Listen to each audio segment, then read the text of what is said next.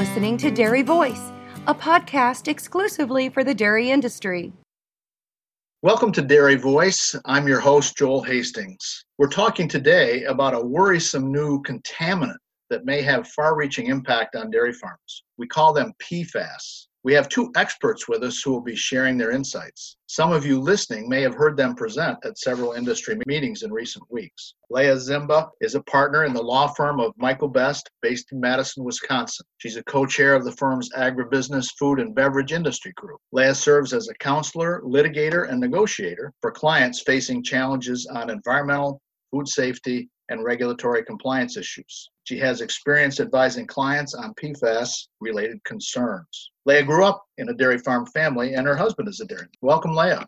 Thank you, Joel. Thanks for having me. We're also joined by Matthew Schroeder, a senior environmental engineer with the Dragon Corporation. Matt has 25 years of experience in environmental remediation and compliance for industrial, municipal, commercial, and agricultural clients. Welcome, Matt. Glad you could join us. Glad to be here. As our technical specialist, we'll ask Matt, what the heck are PFAS? Well, PFAS are actually not just a single chemical. It's a class of chemicals, about 5,000 of them, that were originally made back in the 1940s. And they're defined by a bond between carbon and fluorine that's actually the strongest bond in nature. And because of that chemistry, they have some properties that give them wide use in commerce. For example, they repel oil and water. They're temperature resistant, so they don't break down in high heat. And they also reduce friction, so they can be non-stick. And some of the things that you might recognize that have a lot of PFAS in them are Scotchgard and Teflon and Gore-Tex. So quite a few of the things that we might find in our own house. And we find lots of those. But why should we be concerned about them in agriculture particularly?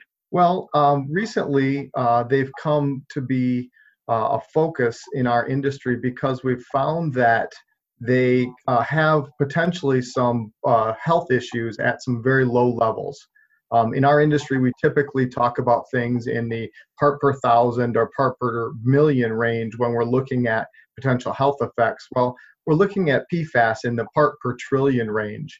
And so a combination of realizing that, along with advances in the way we test for them, and that we can now find them in this part per trillion range, they've gotten a lot more exposure lately, including where they may have impacted some farms. Well, how do they get to a farm? How do they get to a dairy farm in particular? We've seen that sad example of the dairy farm in New Mexico. Right. We'll probably talk about a couple of other sad cases, but how does that happen? Well, the one in New Mexico is a good example. So that farm is next to a former Air Force base. And at a lot of military bases, airports, refineries, they use a product called aqueous film forming foam to fight fires that happen when there's a fuel spill.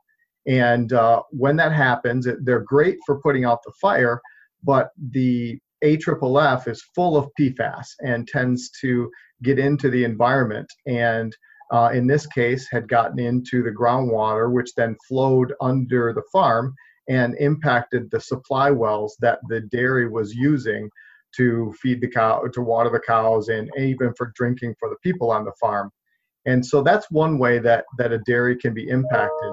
There's another example of a dairy in Maine that also had some PFAS impacts in their water and in their herd. And it ended up being related back to biosolids or sewage sludge that had been spread on their farmlands. It turns out that when these chemicals, the PFAS, go to a wastewater treatment plant, they somewhat get concentrated within the biosolids that the treatment plant uses to treat the water. And traditionally, over the past 50 years or so, those have been spread on farms as agricultural amendments. Well, now we're finding out that that is a potential way that PFAS are impacting these farms if the wastewater treatment plant was getting PFAS from some of their customers. We just saw a news report just this week of a same situation in Lapeer, Michigan, a dairy farm that had biosolids spread on its land. Is that the same thing that happened in Maine? Yeah, so this is actually kind of right in my backyard, just a little bit north of our office here in Michigan. And it was a metal plater, and metal platers use PFAS containing chemical as a mist suppressant so that their workers aren't breathing the chemicals that they use in their plating baths. Well, this company for a long time was sending their wastewater to the industrial wastewater, or to the municipal wastewater treatment plant in Lapeer. As they were doing that, the PFAS chemicals were getting into the biosolids. They had a program with some local farms where they were taking the biosolids to the farms and spreading them as amendments, and they've found that it's had an impact on the soil and the groundwater near those farms where the biosolids were being spread. Leah, I'd invite you to join us here again with your dairy perspective and your legal perspective. What's been your experience to this point? Yeah, thanks, Joel. This honestly is a really challenging issue. It's challenging to really understand the regulatory thresholds that are being looked at in various states and across the country. And it's challenging to think about the unknowns as to how it might be impacting, dairy facilities specifically across the country. Part of the issue has been, kind of this patchwork of regulatory framework that's kind of cropped up across the United States. EPA has been working on PFAS-related issues for more than 10 years. And they've offered different, health advisories and drinking water health advisories. And just earlier in 2019, released an EPA action plan for PFAS, focusing on both regulatory enforcement and monitoring and risk communication techniques to really kind of advance the regulatory framework. But in the interim, states have moved ahead and have passed kind of a variety of either surface water, drinking water, or in some cases, soil and soil remediation limits. And as Matt alluded to in the beginning, we're talking about parts per trillion in the environment, be it soil or water. And just to give some perspective, one fact I like to add is a part per trillion is the equivalent of 1 grain of sand in an Olympic-sized pool. So some of the regulatory requirements that we're talking about are 20 parts per trillion to 20 grains of sand in an Olympic-sized pool. These are very small levels. And that I think is raising a lot of questions. It's raising a lot of questions about, what the exposure threshold might be in the environment, both for people and animals, and really how these compounds are taken up in crops and how they might end up in food products. FDA has done some sampling of food products, and they've done this for several years. This isn't a new thing. And they've generally found the food supply to be very safe. But as you can imagine, the risk communication aspect, as people become concerned about this and they see reports on the local news, they start to ask questions. And it's difficult to have a conversation without getting in the weeds really quickly on both the regulatory side and in the kind of technical toxicology side. Here's a word from our sponsor, INTL FC Stone.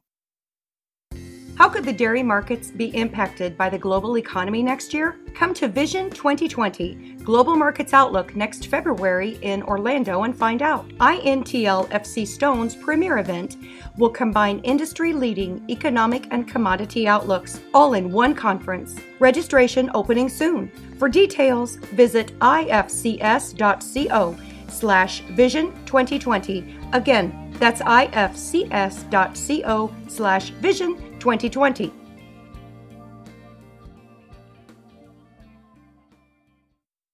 And we're back speaking today with Leah Zimba and Matt Schroeder talking about PFAS. Either one of you may be able to address this question of mine, but one question would be, does this get into the milk on a dairy farm if I'm feeding feedstuffs that have been harvested from my ground? Yeah, I'll start, and then Matt might have more to add. It can, and the farm example that we talked about earlier in New Mexico, it was found in milk from cows that had ingested water that had been contaminated by that nearby Air Force base, and potentially, via crop uptake to feed. That is not, the sampling is a very specific process that has to be done, and that is not a widespread or common issue. So, Joel, the answer is kind of, it depends, right? It can appear in milk, but it is not a widespread issue at this time. I think people are thinking about, whether it's appropriate to test for product, but really the right approach is looking if you're in an area that might have had biosolids applied, or if you're in an area near a known facility that had a release. The chrome plater in Michigan is one example, an Air Force base that used the firefighting foam is another. If you're in an area that has a known source,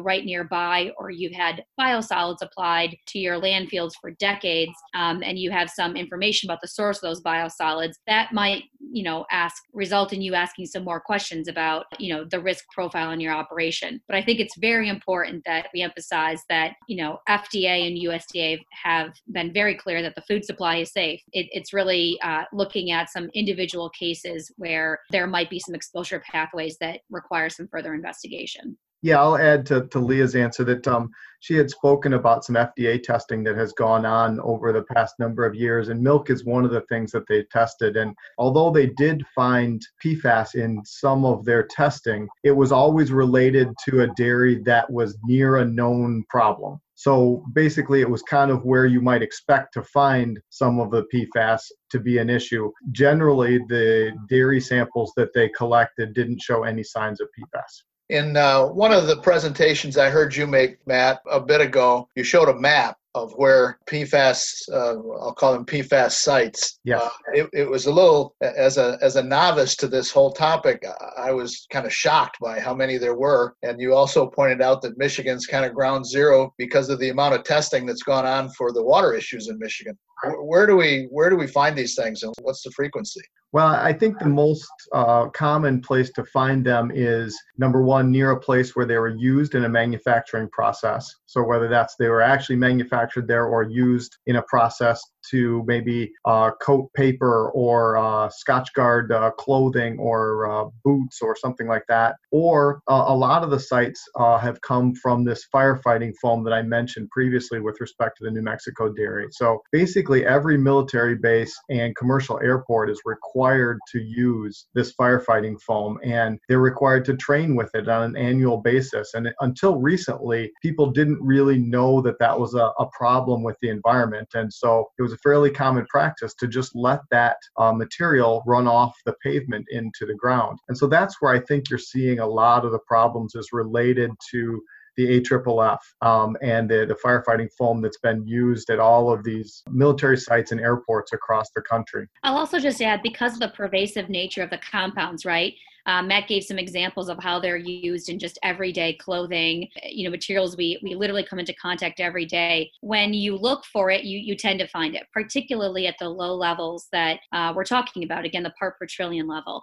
And so, Joel, your observation is correct. If you were just going to look at a map, it looks like Michigan is ground zero, but in fact, it's due to the aggressive sampling and testing initiative that Michigan has made. We have a lot more information about that. Other states are looking at Michigan's sampling, and certainly there's other states that are actively doing sampling to inform kind of the risk profiles about sites that might require some more investigation. But, rest assured, I don't think it's anything unique about Michigan. It's just that Michigan is ahead of the curve, in part because of their focus on water quality safety. When we were chatting a bit earlier, Leah, you were describing to me the challenge to test for this PFAS, how carefully it has to be done, the fact that there aren't that many labs that can find it, and there's variations in what the labs find.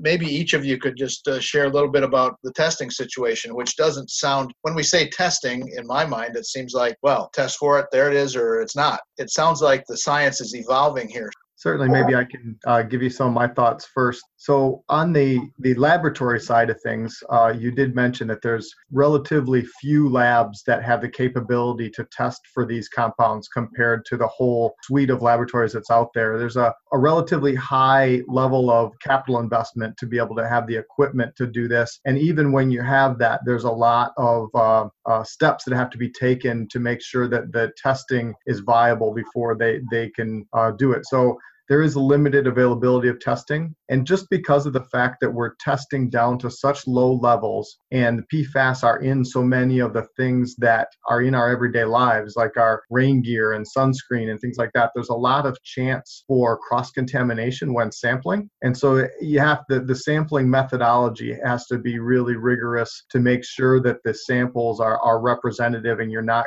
getting false positives during the sampling just from something that might come in contact with as you're sampling. I don't want to be gender specific here, Leah, but you were mentioning that in that regard, the tester doesn't wear makeup or can't wear nail polish or right. That's right. I mean, it almost seems like you can't, no makeup, perfume, deodorant, because these compounds are prevalent in a lot of those lotions. Those sorts of things would have the potential for cross contamination, as Matt identified. So as simple as rain gear or a fleece or a pullover that might have a fabric conditioner that could have some cross contamination. So there's some very specific kind of sampling protocols that would differ from your standard water quality sampling. Certain tubing has to be used or cannot be used. The samples have to be preserved a certain way. So as more sampling occurs, I think labs are getting better at understanding that operating procedure. Because we're talking about such low levels, I just think there's a high concern for getting your data is only as good as the process that was used to generate it. And I always get concerned at generating data that may not be clearly representative of the actual facts. And so I think there's in certain respects the science hasn't really caught up with the regulatory approach in some states, and certainly the communication to those in the public to get an understanding of kind of how sampling must occur and kind of the value of that data and how to use it.